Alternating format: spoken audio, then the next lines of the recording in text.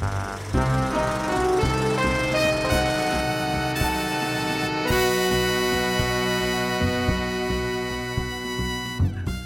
and welcome to the Third Reel Podcast, where we talk movie news and TV news and Dave's Corner and Ryan's musings and whatever the hell we're going to call this today. I haven't come up with a name of it yet.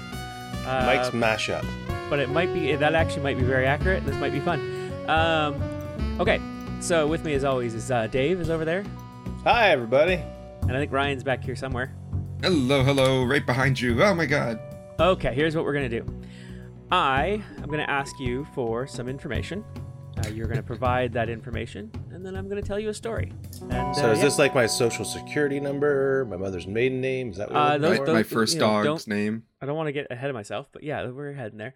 The first thing I would like from you guys, and you can work together on this. It's a competitor. It's not a competitive task, so feel free to discuss a little bit. But the first thing I need from you is a noun. A noun. About what though? Like I just need a noun. What? That's it. I need a noun. Potato. Dog? My vote's still for this, potato. I mean, I heard potato first, and I'm going to go with MadLibs. I thought we each had to come up with one. Could I get an adjective from you? That's a descriptive word. Shiny. There you go. Potatoes. Nice. Okay. Go ahead and talk amongst yourselves for just a minute while I do some cleanup work.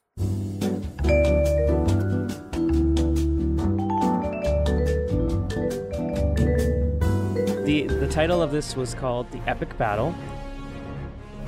In a city plagued by potatoes, a shiny hero named the Incredible Bagman emerges. Yeah, alright. So I am very much picturing just Spider-Man with the paper bag, just on a rooftop, looking over a city of blinding reflections. Because it's a plague of shiny potatoes. Well, no, it's not the potatoes that are shiny. He's the one who's shiny. Oh, he's shiny. He's shiny. So what I'm picturing, I didn't go with the Spider-Man Bagman. I went with someone. It's like the Unknown Comic. He's got the bag over his face, but the rest of him is just glistening. He's like covered in Vaseline or something glitter. and briefs, and he's just shiny. I'm thinking he's got glitter. He's the neighbor from Family Guy that's always going after the son. There you go. Chris. Yeah. Oh, yeah. this city is so many Look at all those potatoes. He's got a whistle. The Incredible Bagman possesses sticky dogs and uses them to fight evil. Oh, that doesn't get better. Is that one of his superpowers? Psychic. So he psychically controls dogs that are sticky, and it's good because they can pick up the potatoes that they walk by, plaguing the city. So he's leading potatoes through the city. They're collecting all the potatoes on their fur. Yeah. All their fur is sticky. Yeah. Right. Okay. I mean, I'm hoping he's going to do like a street festival or food festival or something afterwards because he's got all these potatoes. Got to make some French fries. The city's main villain. The city's main is Van villain, Halen. Condiment King, is adventurous and seeks to slap the entire city. Okay, so I mean, it's kind of perfect. To stop Condiment King and save the day. If there's potatoes everywhere, he's getting his dogs to collect them all. And then Condiment King kind of sounds like someone you'd actually want to come visit this because he can provide the condiments for the town of their ridiculous amount of potatoes. But this is disrupting... he does want to slap everyone. That's the thing. It's disrupting his plans. He wanted the potatoes everywhere so that they would cry for the help of the Condiment King to relieve them of all these sticky butter. Potatoes. Maybe we need ketchup for our fries. Some people are weird and like mayo instead. Help us, Condiment King. Help us save the day. But no, slap down. So who was doing the slapping, Condiment King or the shiny man? Condiment King is doing the slapping. The Incredible Bagman has sticky dogs at his disposal. He's covered in potatoes. With heavy courage and CN Tower skills, the Incredible Bagman confronts Condiment King in an epic showdown. He feels the weight of every citizen on his shoulders as he just stands atop the CN Tower. That's pretty good. He has a transparent midriff. You can see right through, and he can rotate. His head can rotate 360 degrees. Jesus, right? Because he's got CN Tower. It's the rotating restaurant at the top. Yeah. My first thought when I heard CN Tower powers was something very phallic, but maybe it's just that because he's also that. He's also has sticking right out the front of his sticky costume a massive pointy bulge that's kind of confusing, but it's also reminiscent of Madonna's pointy bra that she would wear. Also broadcasting CBC radio. So he's got an antenna off the tip. Come on, Hollywood. You know we got a script for you. The epic Bagman unleashes their artistic powers, Sneeze Mountain, and soaking through the entire city. So that's his power, is a Sneeze Mountain. So not only does he got a cone tip dick, but he also... What? How does that look, Dave? How does a sneezing mountain look? I mean, I think we now understand why he's shiny, because it's just the phlegm and the mucus that has collected over him. So the mountain is metaphorical. I think the mountain, it's a massive sneeze. Every time, like, he lifts up the top of the bag, just so that it doesn't, otherwise it would just rip through the material, right? All right, so we're already off the rails, but how about the sneezing mountain is what he calls... Oh, the ejection from the CN Tower?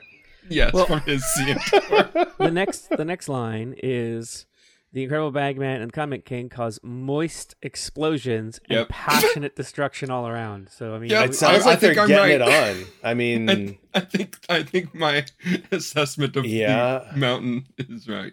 I mean, you guys have passionate destruction. Come on, dirty mind. Who hasn't had a night like that, right? Yeah, no kink shaming here. Passionate destruction. Passionate destruction. All over the city with plenty of potatoes. But just as it seems that all hope is lost, the Incredible Bagman receives unexpected assistance from Charming Cat, a loyal Walt Disney and a shamed ally. So he's a new Disney character, Charming Cat. Charming Cat, but he's a little ashamed to be an ally of this guy. Okay, that makes sense. So, he controls dogs, but he doesn't control cats. Cats come to his aid. Charming Cat in particular, but is kind of just like averting his eyes because like I don't want to see this. I don't want it. This is just too messy and shiny. Yeah, but also there's a city needs saving, and I'm Charming Cat because he's a Walt Disney. To me, that invokes the image that he is a walking cartoon, kind of like Spider-Ham. Oh, okay. In the Spider-Man movies, right? He was a cartoon in the real world. So Charming Cat burst from Walt Disney, maybe trying to add some wholesomeness back. Like the world is getting a little too... he's nemesis of Fritz the Cat. There you go. Yes, Charming Cat, the polar opposite of Fritz the Cat. Trying to make things a little more wholesome. Which, I mean, this friendly. what we're coming up with to me screams of Fritz the Cat energy. Yeah. Together, they form an unbeatable team and launch a counterattack against Condiment King's forces. With friendly teamwork and strategic Disney, they gain the upper hand. We can tell that Ryan was stuck in Disney World because he got back-to-back Disney answers.